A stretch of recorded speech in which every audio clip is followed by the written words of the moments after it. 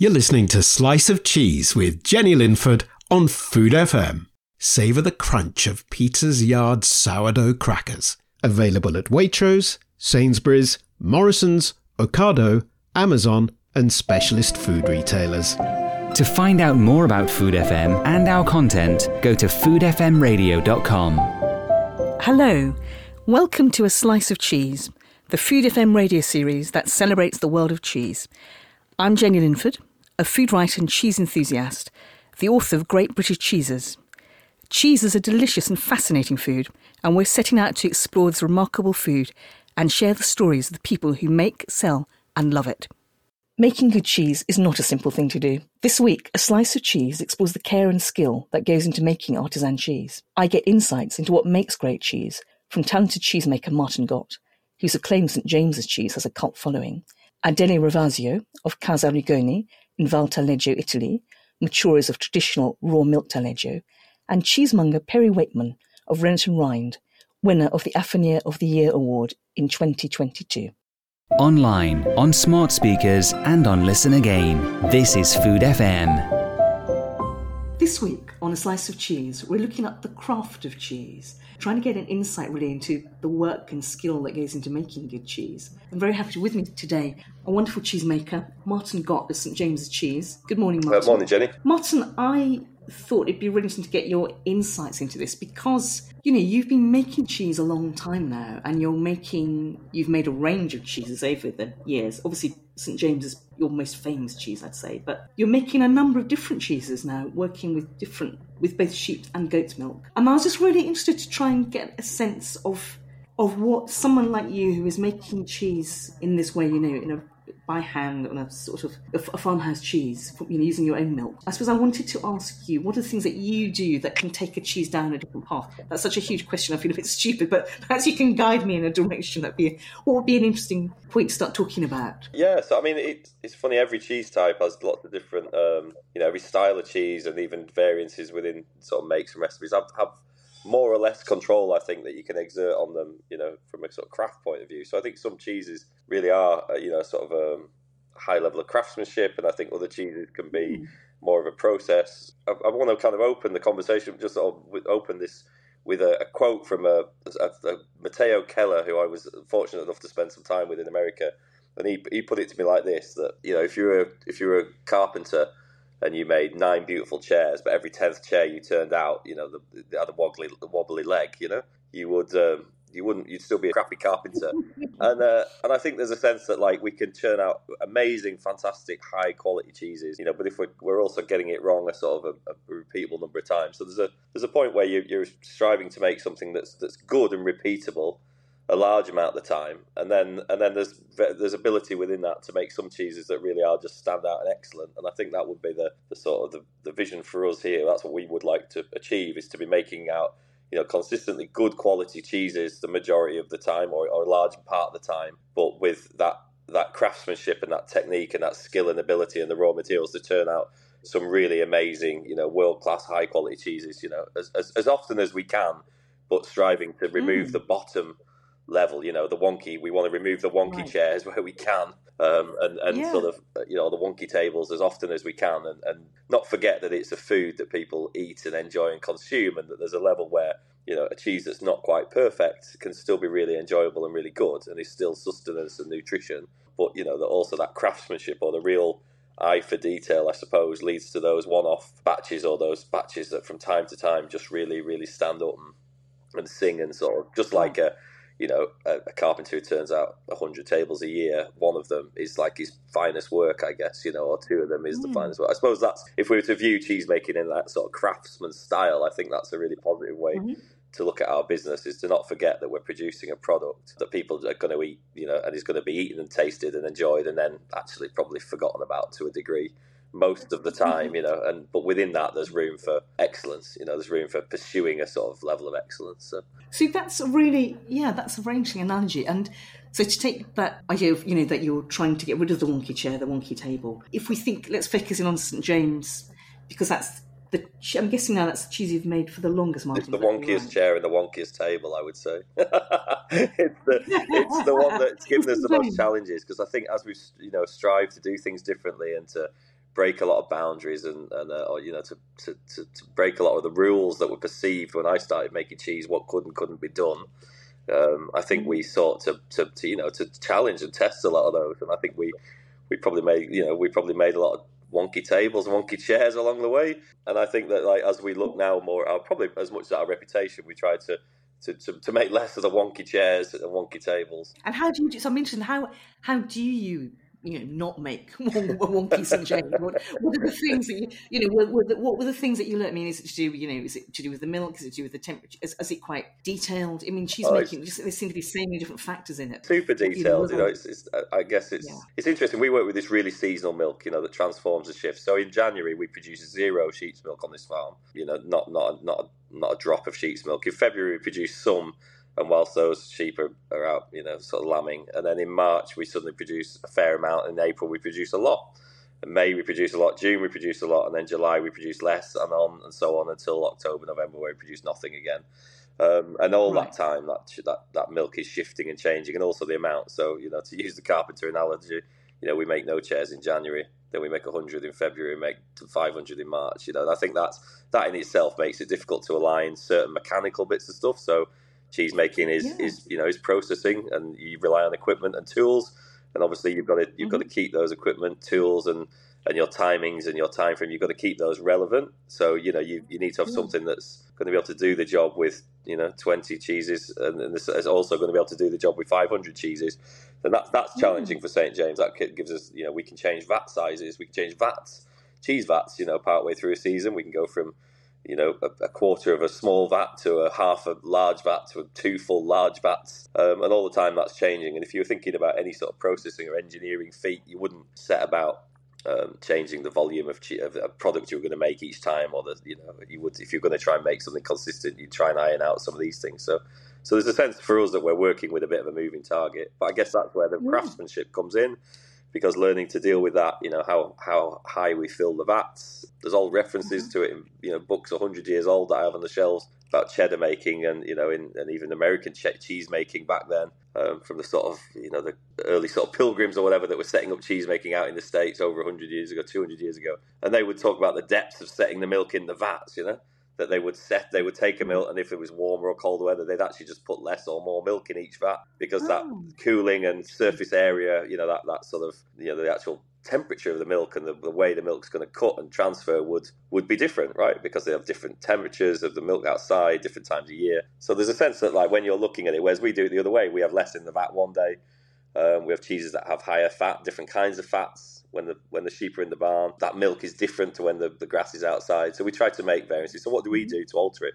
We'll alter subtle things like that. We might alter how much we fill up the molds to make slightly shallower, less deep cheeses, or deeper cheeses. We'll cut and we'll stir more or less to try and achieve a similar moisture content. But I think one of the things with our seasonal production is sometimes we have to alter that, you know, the actual very sort of product itself has to slightly alter through the season too. So we'll alter the moisture content of the cheese, and the depth of the cheese, the actual size of the cheese can shift through the year, because we need to make those changes sometimes just to make the product more consistent or a better quality with the milk we have. So it's like understanding if you're using, you know, the same wood all year round and it was different at certain times of year, or you know, you're using a different grade of timber, or at certain times of the year you was, like, as I say, I'm trying to make an analogy to wood. I don't know why. I assume that everybody has some sort of understanding of wood in a way that maybe I don't know. Maybe people do or don't. It's a good analogy. But I was actually, when you talk about the milk varying, I'm really interested, because so your milk is being used fresh, isn't it? As a cheesemaker, if you've got your milk and it's gone into the vat, are there things that you look for? So if you spent like a year in the dairy, you know, you'd see these subtleties and these differences. How to explain it? So like foaming of the milk's interesting. You know, like actually when it comes through the pipe, it comes through at temperature. You know, it comes through at speed,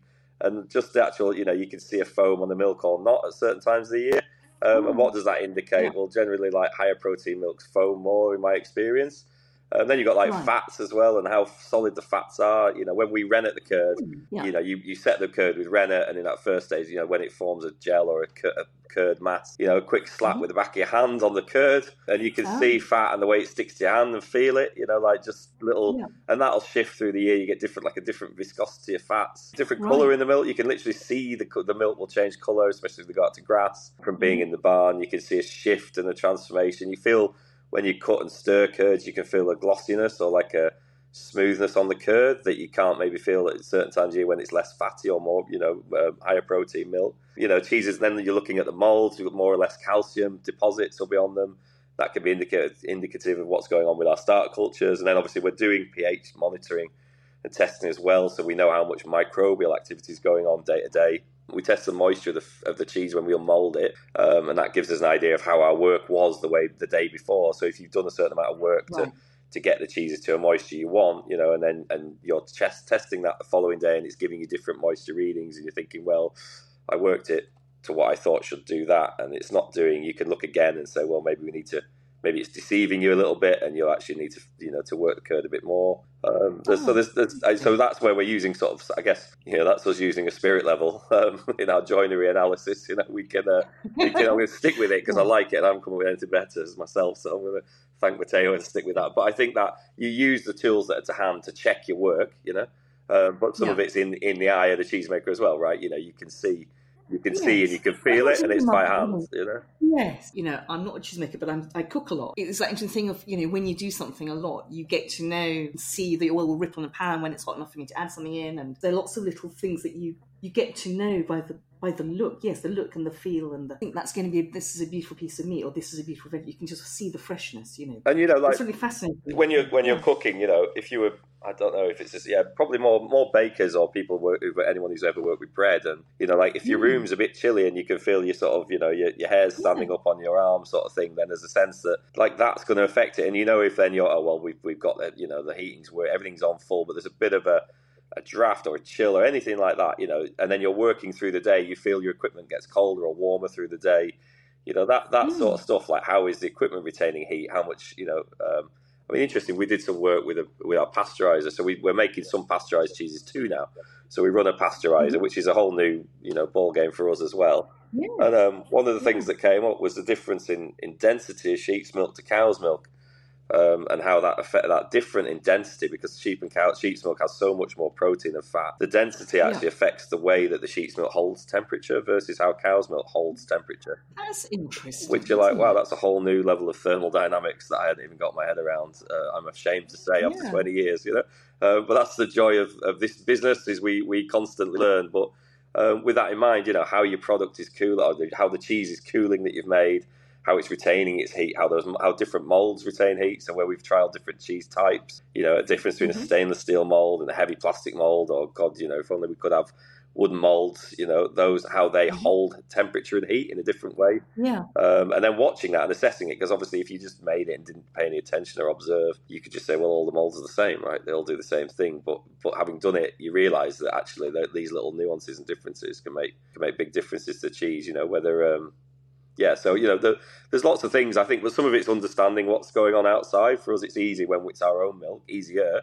I talk about St. James being difficult because the milk's changing, but equally, we've such a connection to it that I suppose we have a slight head start, we've a slight advantage to people who are just getting milk from a farm or multiple farms they don't know about. We know that the animals are in the barn.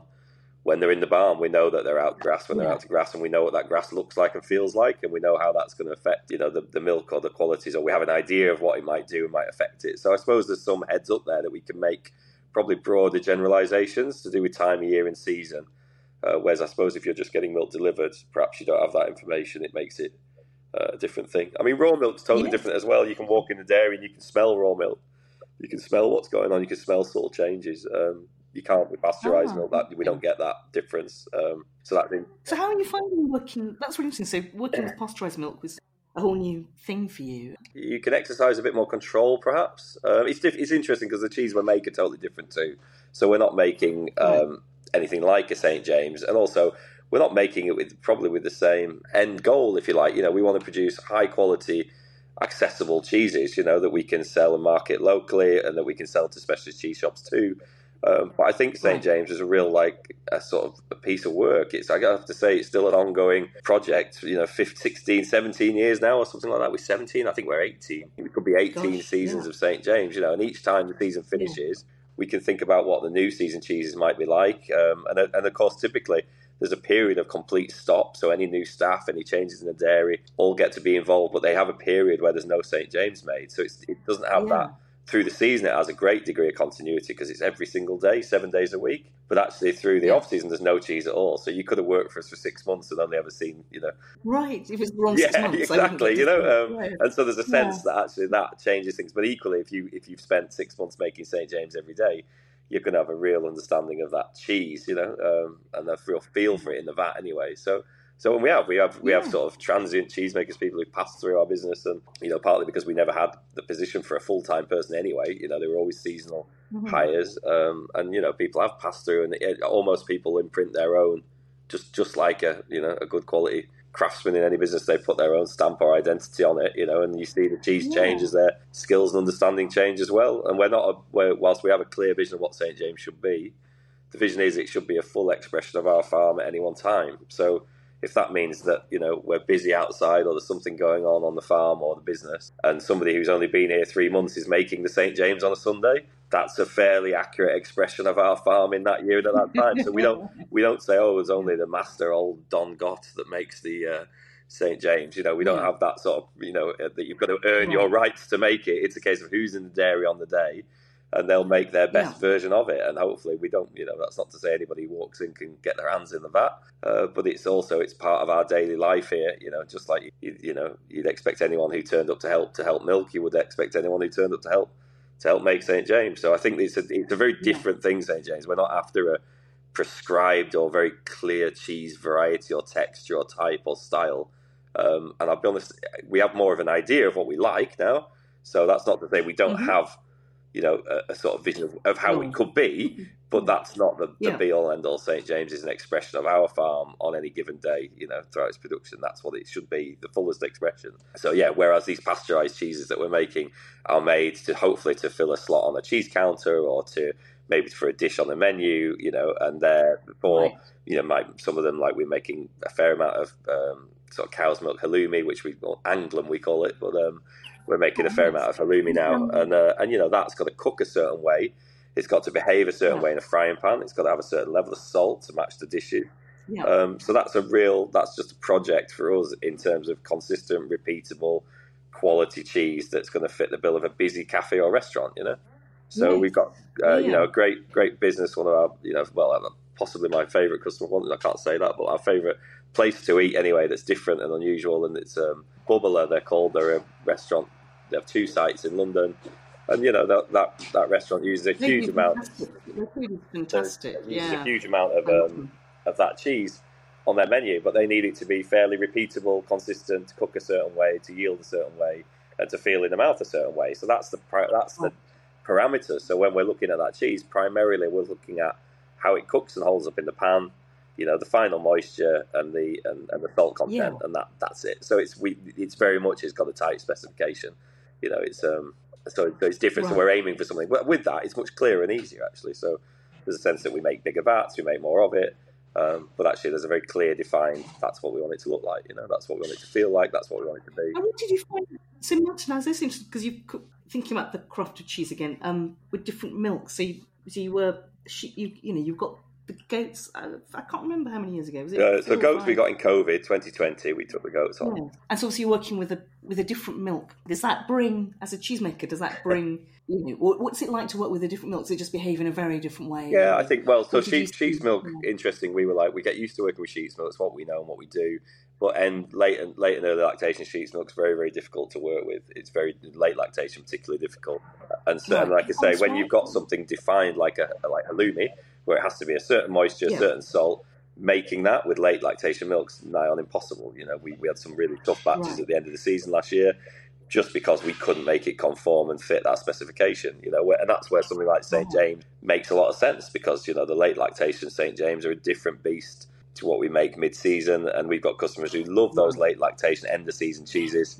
But we accepted years ago we couldn't make the same moisture, fat, protein, whatever, salt content. We couldn't do that the same with the late lactation.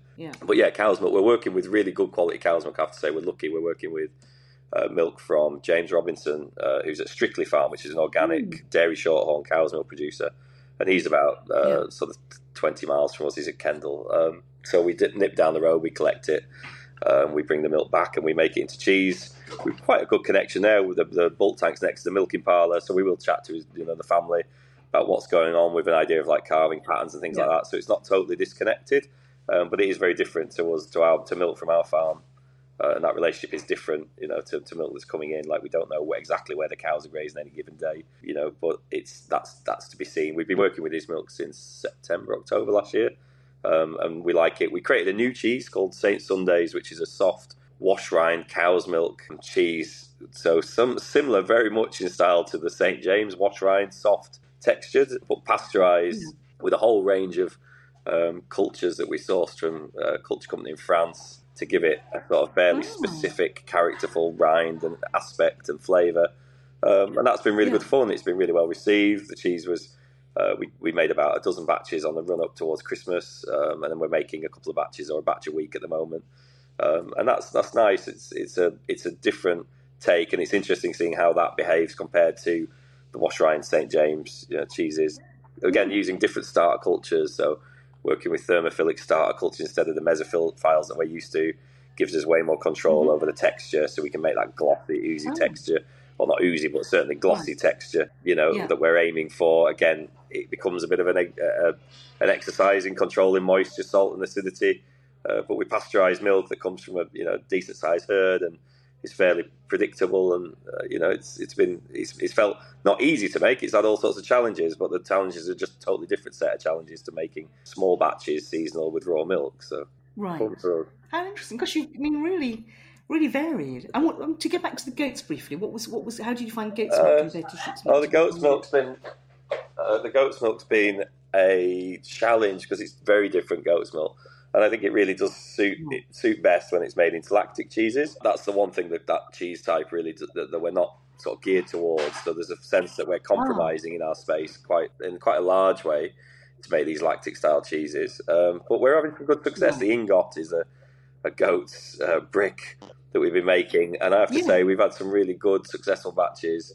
I think it's more for us that they're a new herd to manage. So it feels like a lot of the challenges for goats, the making definitely we've had some challenges in the make and the dairy, but I sense that probably more of our challenges are outside, on the farm, getting the herd management right, that kind of things. And obviously the work involved in doing that whilst also running a busy little dairy business, making cheeses and milking sheep and all the other work, So I think that coupled with Brexit and being short-handed and all the other things, the whole staffing crisis the world's going through. So it's been I think when we entered into it, we didn't realise, like anybody, we didn't know the world was going to change quite this much. But there's a sense that where we knew it was difficult to get staff, it's been virtually impossible for us to find people to work with it.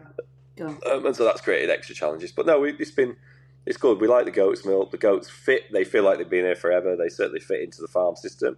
It's just figuring out, how we'd like to manage them long term. We'd like to get them out to pasture. We'd like to kid most of them in sort of September, which is different to how they're kidding now. So more like an autumn kidding sort of herd of goats. So we'd have a bit more cheese for Christmas, but also just so that they'd be under less grazing, under less nutritional sort of pressure when they're out in spring and summer. So there's lots going on out there, and that becomes separate to our craft of cheesemaking, I guess, but obviously so important in it. So how many cheeses are you making? Loads. But actually we make on different days. So I've had people go, God, you must be, mental. We're making... What's your furniture showroom? How many tables and chairs are in there? Well, so this is it. So we line up different production things on different days. So actually, a really crazy nonsense day for us. I'd say nonsense is where we're working on, probably four different types of cheese going on in the dairy, and that does feel a little bit. But we make halloumi. Well, a byproduct of that is we make ricotta. So there you go. Well, that's one day you're making two cheeses, halloumi and ricotta. And then in a different. So we've two make rooms. One that does the bigger vat stuff and one that does the smaller vats of sort of raw milk stuff. So actually, we could be making St James, ingot, halloumi, and ricotta on the same day, which sounds like a lot. But then actually, the main vat's empty because we make halloumi. It could be empty by 10 o'clock in the morning. We filled it, cut the curds, emptied it, and so that vat. Then we might make another batch of say Holbrook or a batch of Cullen, which is like hard, or Crookwheel, any of the harder cheeses that we make. We can make those, in following it. So it sounds a lot, but actually through the day. There is lots going on, of course, and then we're just trialling a feta at the moment for a bit of fun, which would be nice. Just another sheep's milk idea. And so that's going on. So there is no reason. I think we're fairly considered in our approach usually when we start these things, but it's managing and looking after them. Where we're desperately short of facility now for us is we'd like more maturing space. Maybe some different rooms to keep some of these cheeses in. We're probably keeping more cheeses than we should in certain, more types of cheese together, and to be able to better refine the maturation. But we've overcome things like that with the project like Cullum. So Cullum is the hard sheep's cheese that we make just for Paxton and Whitfield. And Paxton and Whitfield obviously have invested a big chunk of money in their facility to mature cheeses. So they take them relatively young and they mature them for us. So it helps us to overcome that hurdle of maturation, which when you're talking about the craft of cheese, maturation again becomes a whole new set of crafts and a whole new set of learning and understanding. So to have them partnering with us on that is really helpful. And again, leaves room for another cheese type that we couldn't probably entertain starting that project without their support and their help on it. So, and in a similar way, Andy at the Courtyard, he quite often takes like Crookwheel or Holbrook and he'll hold them and age them for us. So we might make a small run of batches. When we've got a glut of milk for whatever reason, then he'll take them and he might keep them up to 6 months. So that again just gives us, that space in our facility to make more cheese types without having to have more hands on deck turning and maturing cheeses, and again more facility to mature them differently. So I think that's a way that that's why we're trying to manage that side of it at the moment. That sort of partnership aspect of working with wonderful cheesemongers like Paxton's or Courtyard Dairy, that sort of support. They want you to be making great cheeses, and it's a really interesting. It's a sort of win-win, isn't it, for both people, both partners? Yeah, I think if we interesting when you talk about craftsmanship, when is a established craft? I think with cheesemaking in the UK, we've got some great, established craft cheesemakers.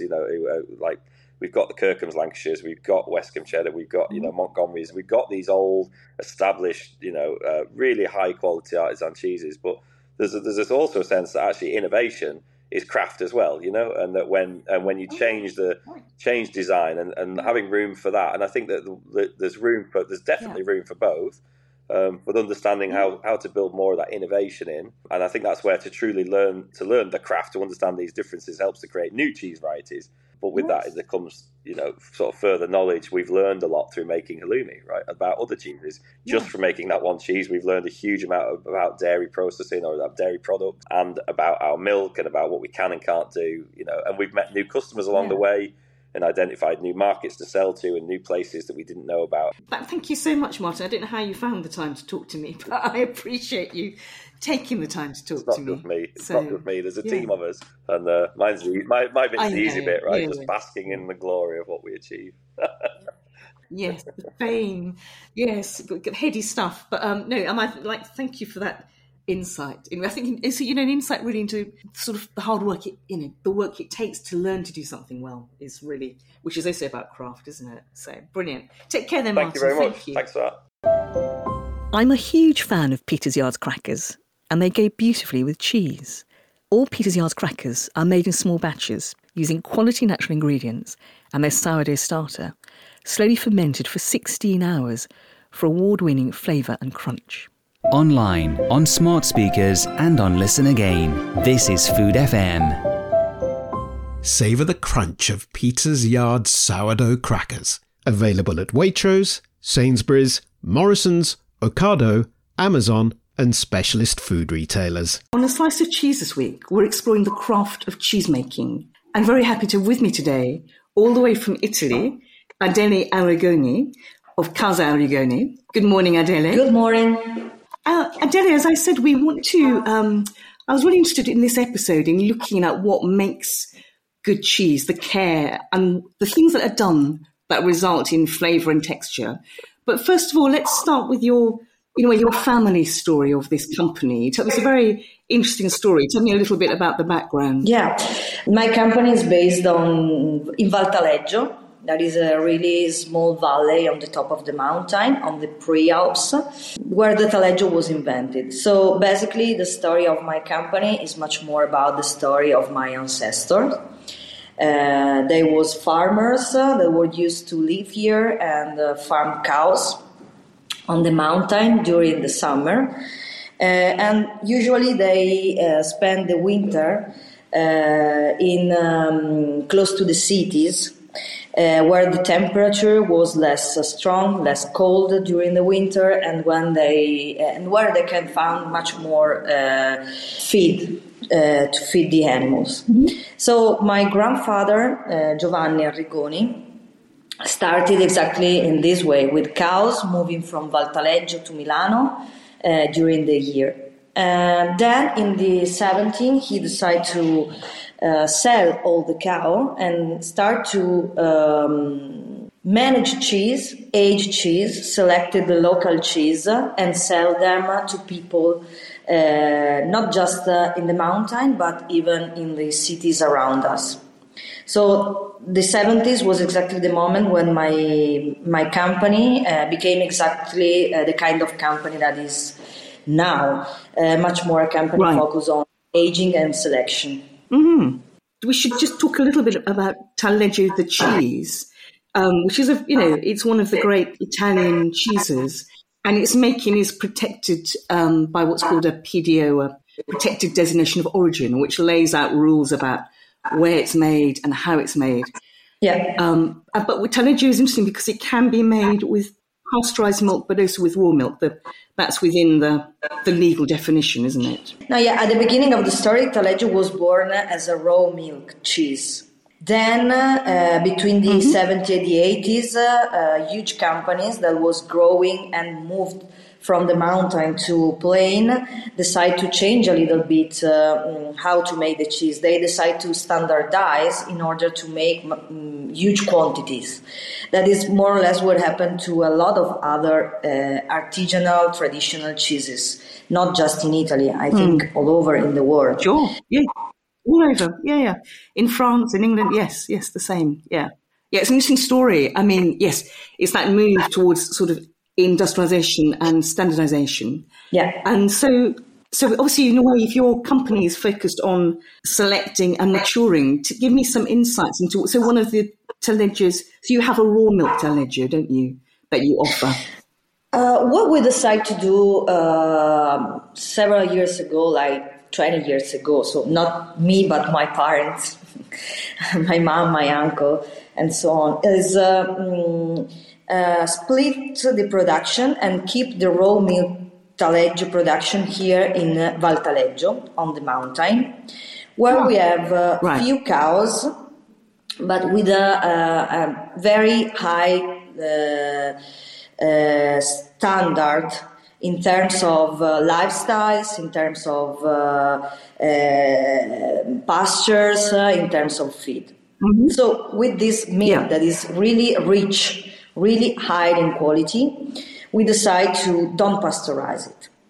Obviously, I mean, to keep on working in the world, we need also another kind of Taleggio, the pasteurized one, that is much more at first standard, and then give us the possibility to have huge quantities.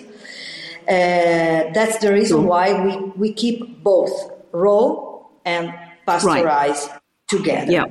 The way we age it, the way we select it is completely same.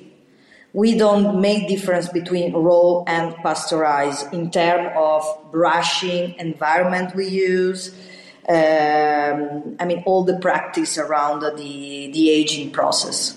So how old, talk me through a Taleggio from making through maturing, and because lots of people I think probably don't know it particularly well in Britain. So perhaps we should describe even with what a Taleggio looks like, its shape, the type of cheese it is. Set that context for us, Adele. To make the raw and pasteurized, the way to make it is completely same.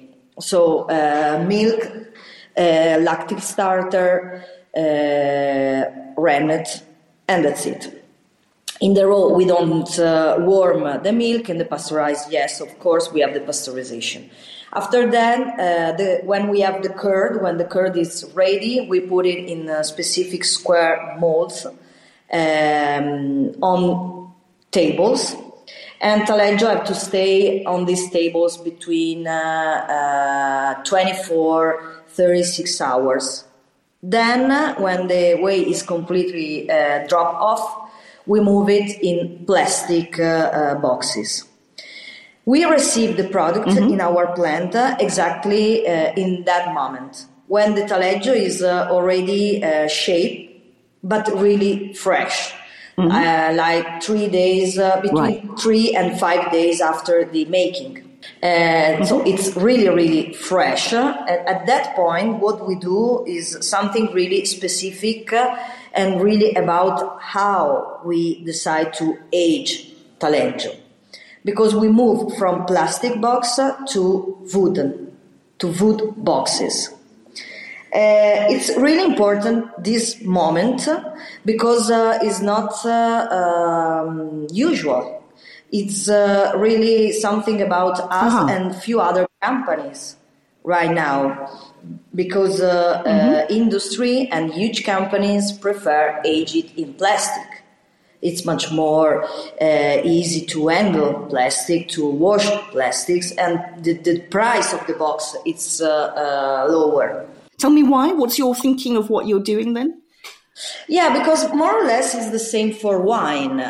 When you let a product that is alive, is milk full of bacteria, alive bacteria, and you let those bacteria have a dialogue with another element that is alive, if we can say alive, it's really important the kind of dialogue that you can have between them.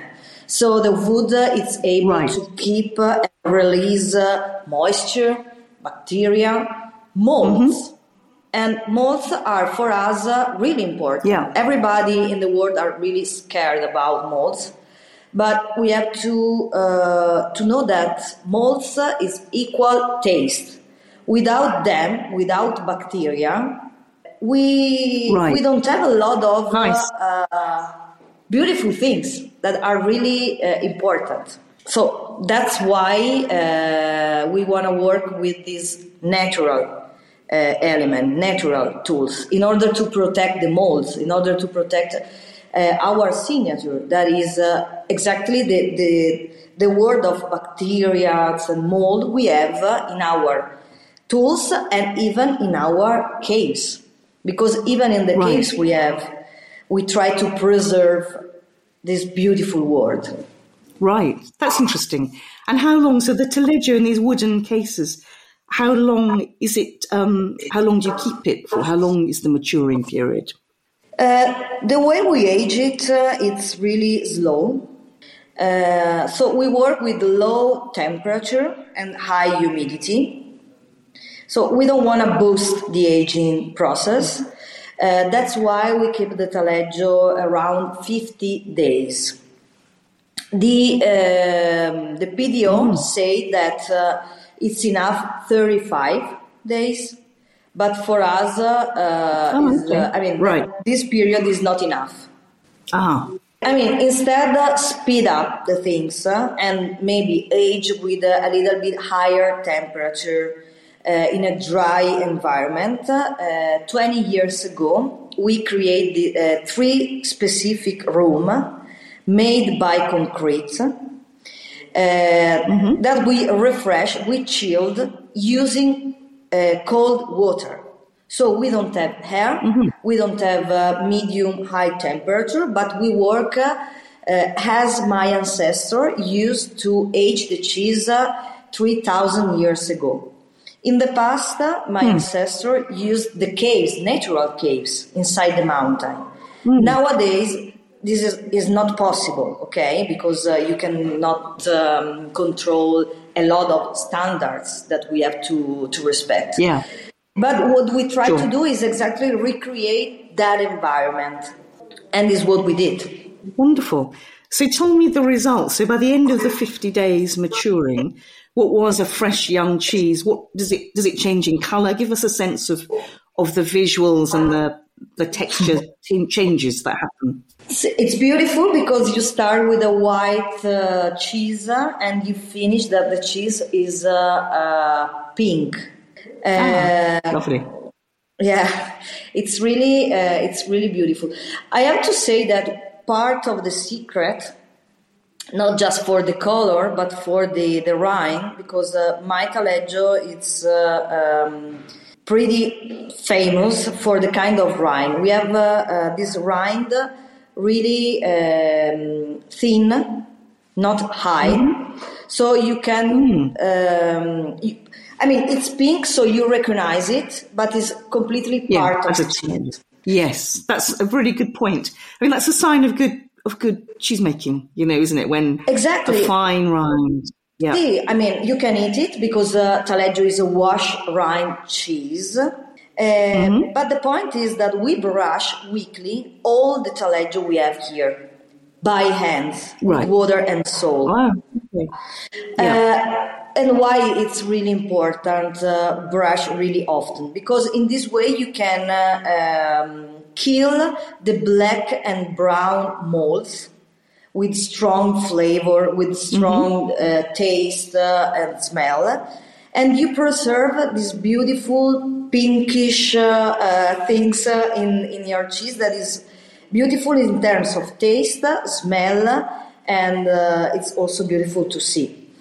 The way to get this point is take care weekly. Don't forget your cheese because you have to stay beside it and brush really often and flip inside the box. That's really important. To keep it even, yes, yeah. The shape. I bought some of your taleggio to try, for this interview, and compliment it. I mean, it's got a beautiful, full, complex flavour. I thought. It was a really lovely version of a taleggio with a lot of complexity, I would say, and and a lovely texture from the rind. A little, that difference in texture between the rind and a very sort of supple paste inside it. It's really special. Part of the thing is that it's a raw milk taleggio. Nowadays, I think we are the only company able to sell a raw milk taleggio. And beside the thing that already knows that raw milk means a lot of things, you have to know that this taleggio, first, cows that live here are part of a huge project that we are part of this project. We follow this project beside the local farmers in order to know what the cow eat. They currently eat the 80% of local herbs, both in summer and winter. Our cows that are used to go on pastures during the summer. Our cows really well controlled. So we reach this point not just because it's raw, the milk, but also because we are completely focused on the quality of the milk. Because it's not enough, make it raw. You have to know very well how the milk is, what the cow eats, how the cow live. And now we have this this net that connects my company to the local dairy. The local dairy is a dairy that buy the milk just from the local farmer. And all the farmers are following a specific protocols in terms of a lot of things. So what we are trying to create is something really strong in terms of relation, trust, and quality. So it seems to me that your company is very much maintaining a tradition of making a taleggio in a particular historic way, linked to place, the local cows, the local milk, the pastures from the mountains, from where taleggio was from traditionally, historically, that you are maintaining. And that seems very important to you, that you are maintaining this tradition. See, it's really important, but the thing that I love to say every time to everybody is not that we are here and we want to protect the tradition because of nostalgia. It's not nostalgia. It's another point of view. First is an anthropological point of view. We need to find out our identity. And part of our identity starts from our roots, from the place where we are from. So we are investing in taleggio because I was born in Val Taleggio. But it's not because the taleggio itself. Okay, we know it's a beautiful cheese, but it's not enough. It's because taleggio is part of my story, the story of my family. And as human being, I really need to find a place where I feel myself rooted. So the first reason, it's really part of all the humans being. Food is exactly this kind of things. Food is something really able to connect people to the past, to something really important for everybody. It's part of our identity as humans. So that's the first reason why we are investing in these things. And the second thing that is really important is about practice. Our ancestors was able to invent something that is good. I eat it and I love it. Mm-hmm. They aged the cheese in this way and the outcome was beautiful. So why I have to change something? If the method they found out several centuries ago is still able to give us this kind of outcome. No, makes sense. So it's something philosophical and something really practical. Mm-hmm. Together is a kind of mix between those two different things. Wonderful. Brilliant, Adele. Well, thank you. That was a wonderful insight into taleggio and what you're doing with it. That was fascinating. Thank you so much for taking the time to join us on The Slice of Cheese. Ciao, Adele. Yeah. Thank you. Thank you for the opportunity. A number of leading cheesemongers and food shops stock Peter's Yard crackers. One of these is award-winning cheese shop George and Joseph in Leeds. Founded by cheese enthusiast Stephen Fleming in 2012, it has acquired a loyal following for its friendly, helpful service. Find out more about George and Joseph over on the Peter's Yard website on their Speciality Spotlight section. Online, on smart speakers and on Listen Again. This is Food FM. Savour the crunch of Peter's Yard sourdough crackers. Available at Waitrose, Sainsbury's, Morrison's, Ocado, Amazon and specialist food retailers. This week on A Slice of Cheese, we're exploring the craft of cheese, what goes into making cheese that tastes particularly good or has a fantastic texture. I'm very happy to have with me today to share his insights, Perry Wakeman of Rennet and Rind. Hello, Perry. Hi, Jenny. Thanks for having me. Long admirer of the podcast, so I'm really happy to be a guest. that is music to my ears. You put a smile on my face. So Perry, I was really interested because, what's sort of fascinating for me is when you start looking into cheese is the difference between mass-produced factory cheese and craft cheese. It's very easy, I think, to get quite romantic about, something that's made on a small scale. Or made by hand, because they're almost like virtuous words, aren't they? But I was thinking, but I feel they are, at their best, they are real differences that you taste, And I was really interested to try and get some insights into what those differences might be. And I thought you seemed very well. I mean, obviously, I'm guessing you at Rennet and Rind, you're selling craft cheese, aren't you? Talk me through what you see as the difference between the sort of cheese you're selling and then perhaps the cheese that would be sold produced on a larger scale or in the supermarket. Yeah, it's always a fascinating subject, isn't it? Positioning artisan and let's just say mass-made to just kind of get those categories. And the important thing to remember, there's a place in the market for both. Obviously, we are 100%, artisan, what we do here, working with small British farmers. And they both do two very different things, right? So, craft is what I find is kind of more about, and this word has been dirtied a few times, but value. People who are looking for an experience, who, want to taste their cheeses and the nuances of flavour, texture that come through, the differences that happen between batch to batch, where, the mass-made market, I suppose, are going for one typical flavour profile and they want it to be the same every time. So that consistency, that hyper consistency is really important. I obviously have a bias towards the artisan cheeses, of course. So why is inconsistency a virtue then? Because you can see why people would want things to taste the same. What's interesting about inconsistency? It provides an element of that seasonality, that excitement. I always, as an affineur, that's what we do here, maturing cheeses. There's always that one type of cheese that I've matured that I'm forever trying to get back to that area.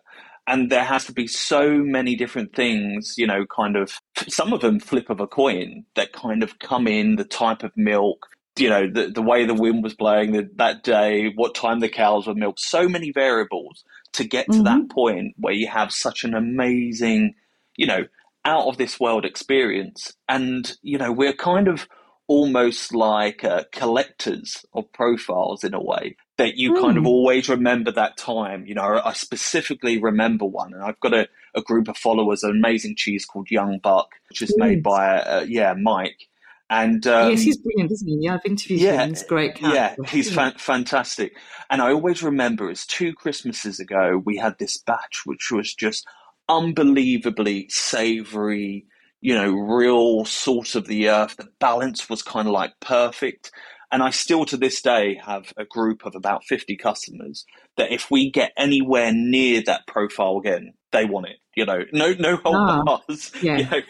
Charge what you want. That's interesting. Yeah, it's a blue cheese, isn't it? It was a raw milk blue cheese been made in Northern Ireland, and very. Yeah, isn't that interesting? I mean, I was wondering, I was thinking I was trying to get some insights into some of the realities, and I think it's worth talking about scale, because when you make something on a small scale, it does allow you to do things that you couldn't on a larger scale, because you just wouldn't have the time to do it to that extent. I mean, it's something you see in preserving, for example. People will often, a preserver will say, I cook in small batches, and that and there is a really practical reason for saying that, because small batches actually allows you, not to overcook. It allows you to really control what you're doing. Is that something you see when you visit the cheesemakers that you're visiting, who are working on a much smaller scale than some of the larger producers? Do you see that they can that there is a care and trouble in the way that they're taking? Yeah, so essentially eyes and hands on cheese, right? So you can deal with those nuances and those micro changes in the way the rind looks. If you press the cheese and it's feeling a little bit hard, give it more humidity. You can make those changes on a far, quicker, smaller scale, and on an individual cheese by cheese basis. I suppose when you're looking at a mass scale production, you are trying to standardize your ingredients. And I use that term because, they do, your starter cultures, your milk, all start to become ingredients, not to have those variables, because you want to, vac pack them up, not traditionally cloth bound them, and put them in a storage house somewhere, and they'll be relatively untouched to a point when they're ready. So those are kind of those differences that you can obviously do with, 500, 1,000 cheeses in your maturing rooms. But when you're talking, hundreds of thousands of blocks of cheddar, those changes, you don't want to be paying people, I suppose, because that's another element of mass made. Profit is quite an important factor in that area. Yeah. That you don't want to be losing profit with people checking those cheeses on such a scale, where a small cheesemaker can do that. Actually, I mean, it's probably worth, it's really interesting because, the word cheddar is used to, it describes a cheese, but there are differences in, what's called a block cheddar and a farmhouse cheddar. It might be worth talking about that, perhaps outline some of the difference, because it's a very real, it's a difference we'd all be able to taste. I think if I gave somebody a piece of a traditional farmhouse cheddar, like a Montgomery's cheddar that's been cloth bound and matured, and a piece of a supermarket cheddar, which is, and as you said, it's absolutely got its place, and it's a really useful, wonderful cheese that that is a joy to cook with. But it's just a different thing. But there is a reason for that difference, isn't there? Perhaps we could talk about the difference between something that's made in a block and something that's been made, Yeah, so I think the most interesting thing for me is almost when we're talking about, there's kind of your block cheddars, then there's your kind of wax cheddars, and then there's obviously the traditional cloth bound. and they kind of all fit into this category. So you essentially, with a vat packed cheddar, you're not really establishing a rind as such. The vat pack becomes the rind of the cheese, and you're locking in you're locking in all the moisture, and you're making sure that no biome that's in your rooms can get into the rind of that cheese to affect flavour. Where with your traditional cheddars that are cloth bound, you are trying to harness those microbes that are in the air to land on the cheese and create because it's breathable fabric, isn't it? So that's the point. So the cheese is, so that process of maturing a cheese is a meaningful process because because the cloth wrapping is allowing things to come through and to penetrate in the air and the microbes and to create a rind underneath it. So there will be things happening, and you would actually see that in the different. When you vac pack, you keep the moisture in. That's the nature of vacuum packing, isn't it? And so there's a much wetter is a moister texture, isn't it, to a block cheddar. It's very different from something it's been allowed to. When Jamie Montgomery takes his cheddar, they dry out. That's particularly his house style as well. And that's interesting that you say about the smoothness and the texture that you can get from vat pack in comparison to cloth bound. Because if the cheese that is mass made, these vat packs that we're talking about, doesn't achieve the standard of being creamy and smooth, it can be run through a machine, which is called an extruder. So essentially, you're grating all those, you're taking that hard block of cheese, grating it all up, and then pushing it aggressively through a pinwheel, which creates these really smooth textures. Now, for Jamie to do that in an artisan way, he'd have to change his selective processes. So, changing humidity, temperature, the way he's turning, brushing his cheeses, the length of time that he's maturing. I mean, that's a completely different kettle of fish in terms of the age that you would have to get the same, kind of upfront, the trifecta of a supermarket cheddar is, salty, acidic, salt and vinegar crisp kind of thing that hits really hard. Jamie would have to bring his cheese on a lot longer and change his kind of subtleties of his make process to achieve that consistently. But what you do get with artisan cheese, I would say the one thing is length. Yes, It's the one thing that if I had a blind tasting, that would be the first thing I look for in terms of the length of the cheese, and the complexity of flavour. But length is always very devoid in mass-made cheeses. And that's designed for a reason. They want these big, impactful, addictive flavours, and then it dissipates, and then you eat another piece, and then you eat another piece, and then you need to buy more. Yeah.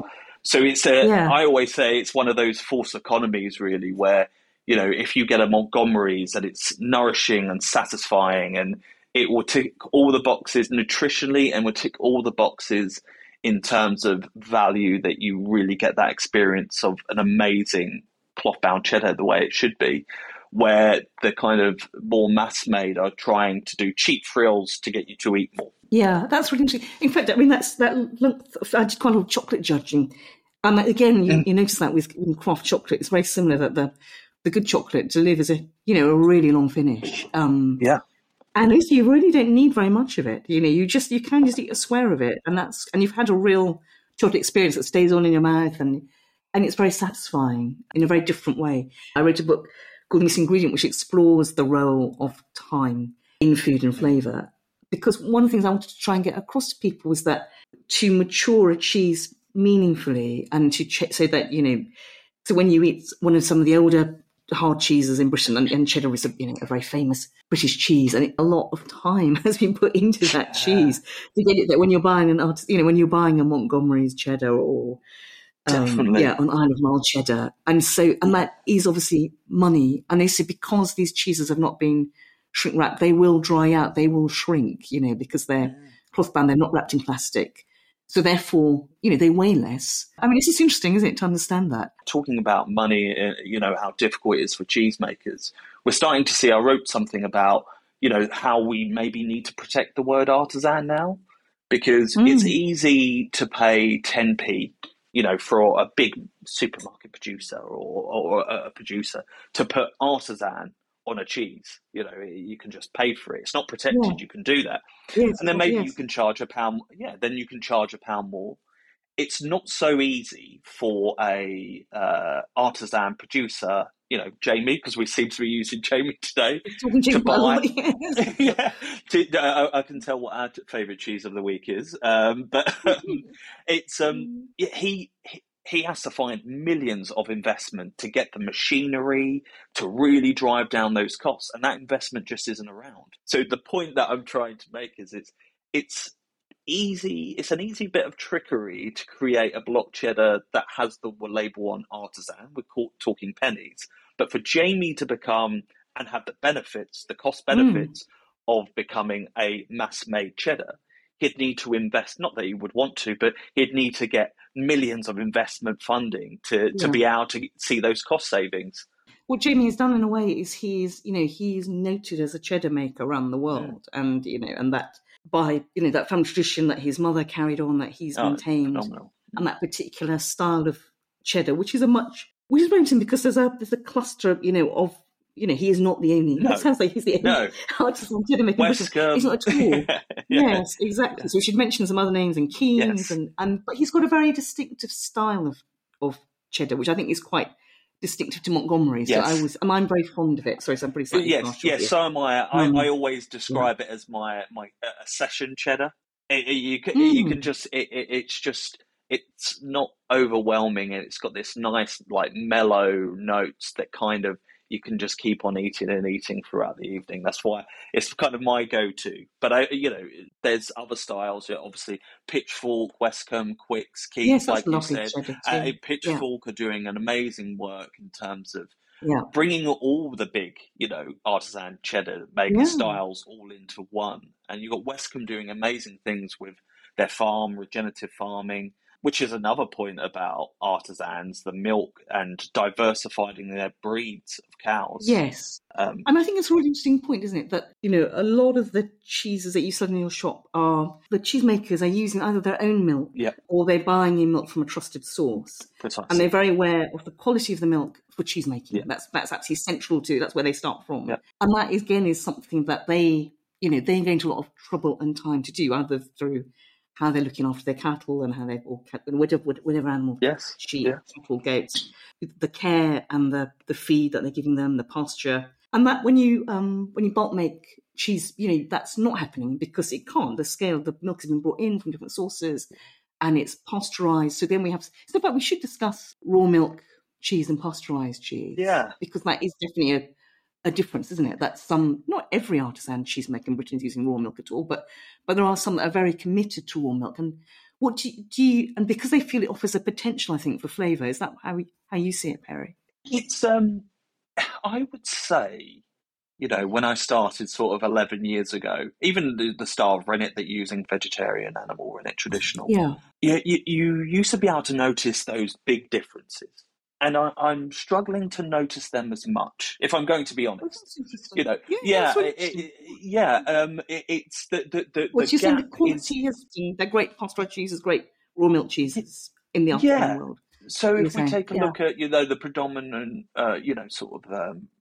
David Jowett, Gloucestershire, predominantly his cheeses are pasteurized, I believe, if I remember correctly, and he's getting insane flavour. Winning awards, right? Yeah. So the idea is, and it's a great idea that that if you pasteurize milk, you're knocking all good and bad bacteria out of it. You're losing all your diversification that's in the milk, your natural biome, things like that. And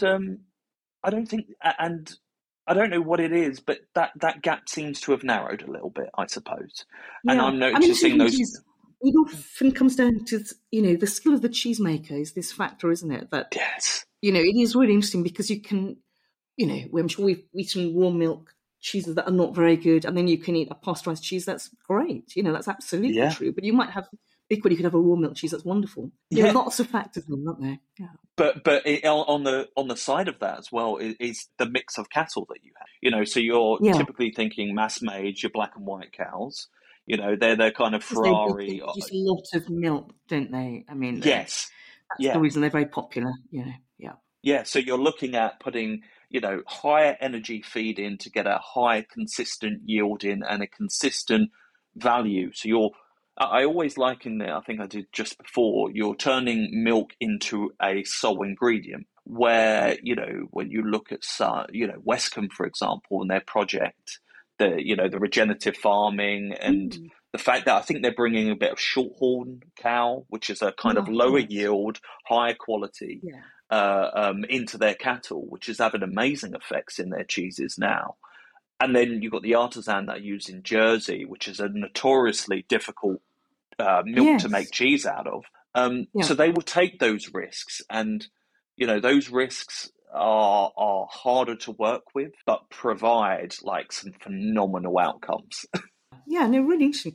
And I was thinking, we've been talking about the making of cheese, but we should just talk about the maturing of cheese. And that's obviously something close to your heart, Terry, because you have got this wonderful title of, Affineur of the Year. And affinage, the term is a French term. It means cheese maturing. Just to say that kind of, in England, I mean, we don't have that word, which is quite telling, I think, in a way. We don't have an English word equivalent, but cheese maturing, I think we'll have to do. So obviously, so tell me about affinage, Perry, and what it can do for cheese, and what you do to the cheeses you work with. Yeah, I'm just absolutely besotted with the art of affinage. I'm in love with it. When we sort of started out 11 years ago, there was kind of like this sort of separation in the track, which is either you make one single style of cheese and you perfect that, or you take on loads of different styles of cheese and you keep them and mature them in the best way possible. And I found that far more enjoyable. And there wasn't particularly many people doing it, back then. So we had to go to France and learn. But forever and a day, it just fascinates me. It's just so interesting to see, and we're micro affineurs, as it were. We don't have large volumes to work with. And to see the changes that you can have on cheese and how, you can change the path of that cheese, it's just phenomenal by brushing it differently, changing the turning schedule.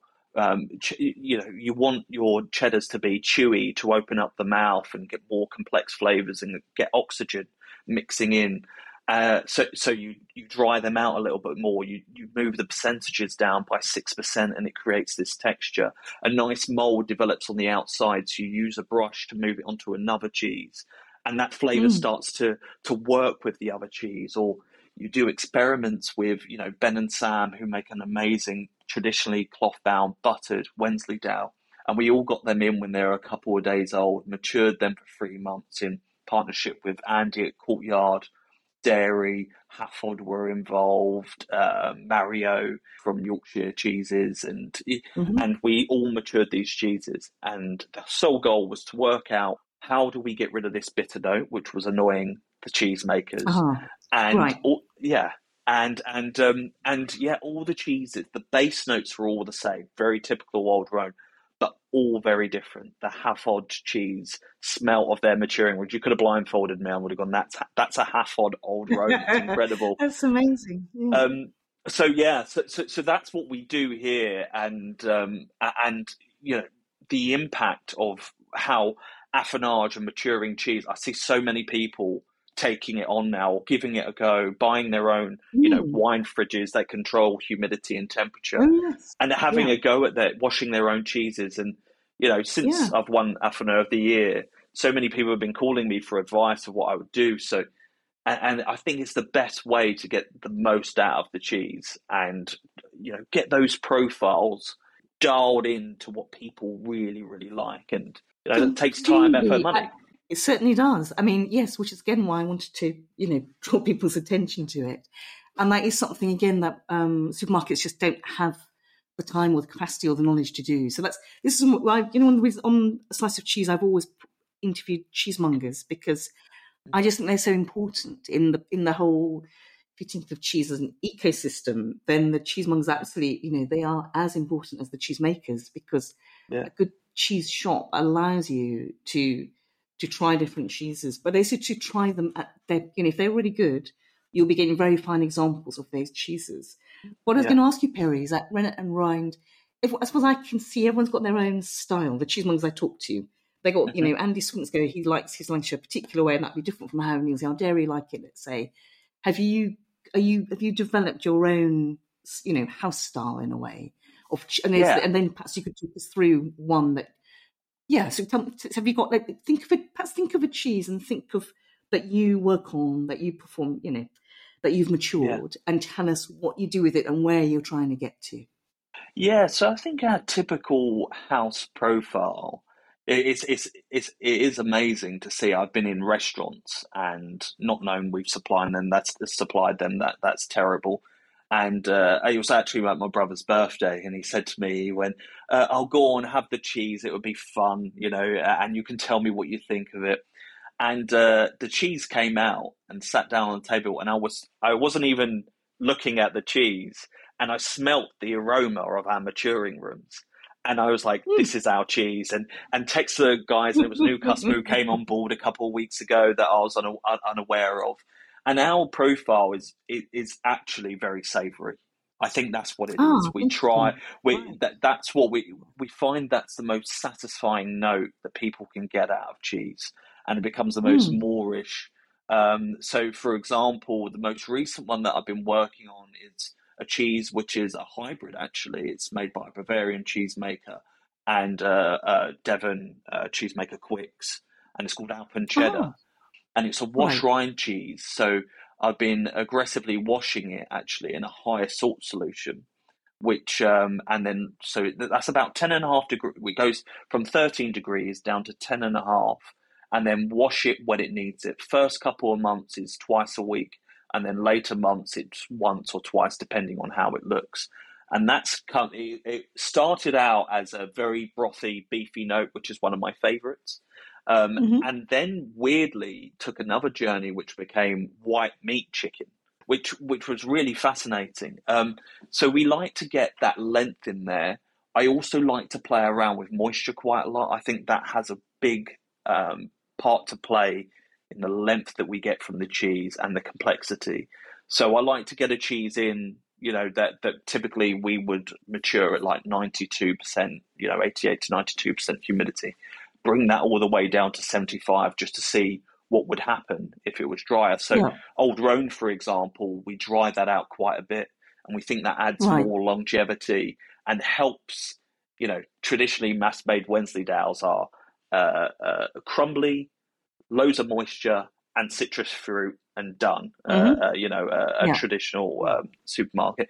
Yeah. The Old Roan R&R matured Wensleydale is acidic, but it's in lactic, sour cream, creme fraiche, double cream, and then right at the end, it's so strange. It goes through this journey. When it leaves your palate, it just zips into kind of like citrus, and then just remains for about 3-4 minutes afterwards. And it's an amazing.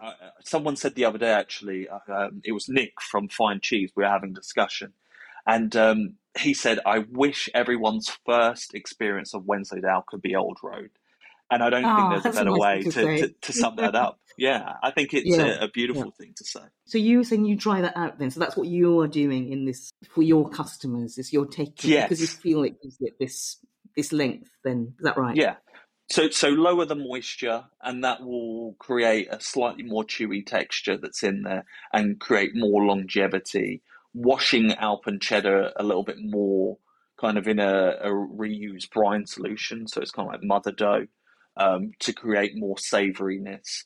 Another thing I love to do is create good biofilms, contact surface between the wood that we have in the maturing rooms and the cheese, and then getting fresh cheeses in and planting those cheeses right on top to make sure that we've kind of always got this signature strain of flora on the outside that comes through.